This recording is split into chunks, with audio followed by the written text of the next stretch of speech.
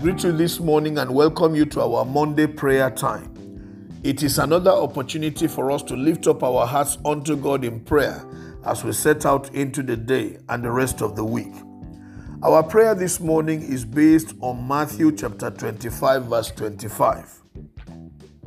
So I was afraid and went out and hid your gold in the ground. See, here is what belongs to you. This is part of the parable of the talents that Jesus Christ shared with his followers, talking about productivity. One of those who was given the talent, rather than go put it to use, he went and hid it in the ground. And when the master came to take account of what they had done, he said he was afraid. That was why he did not do anything. You know the consequence he suffered for not doing what he ought to do with what was given to him.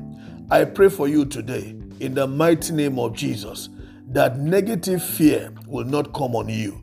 In the name of Jesus. The Bible tells us that we were not given the spirit of fear, but the spirit of love, of power, and of a sound mind. May the Spirit of God only be at work in your life, in the name of Jesus.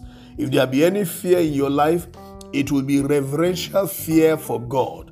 And I pray this day, therefore, that every paralyzing fear will leave you in the name of Jesus. As the Lord puts initiative in your heart to do what will help you, may every destructive fear never come along in the name of Jesus Christ. Every fear that hinders faith, and we know that whatever is not done out of faith is a sin. That fear that will shut down your faith, I take authority over it today in the mighty name of Jesus Christ.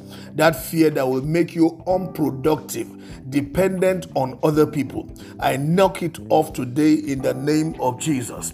That wicked fear that will not allow you to take initiative, that fear that kills initiative, I say today, it is never going to be part of your life anymore. In the mighty name of Jesus Christ, I raise a standard against all of these wicked types of fear. May they leave you speedily in the mighty name of Jesus. I pray that the faith of the Lord Jesus Christ will enter you. Grace to take positive risk, may it enter you in the mighty name of Jesus Christ.